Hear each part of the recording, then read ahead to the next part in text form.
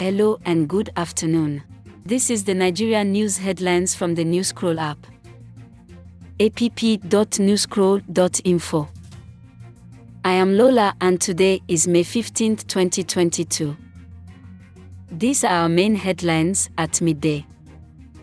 Number 1. Governor Soludo visits Nnamdi Kanu in DSS detention.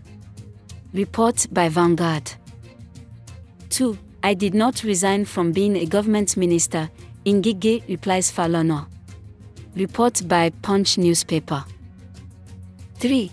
Police in Enugu State arrest man for filming his pastor's house without permission. Report by The Guardian NG. 4. The ruling All Progressive Congress Party, APC, has refused to zone its presidential ticket. Report by Niger News. 5. 9 APC presidential aspirants are set to step down for Lawan, says Orji Kalu. Report by Vanguard. This rounds up the top Nigerian news headlines on the Newscroll app at midday today. For more recent Nigerian news headlines, tap the home icon on the Newscroll app. app.newscroll.info.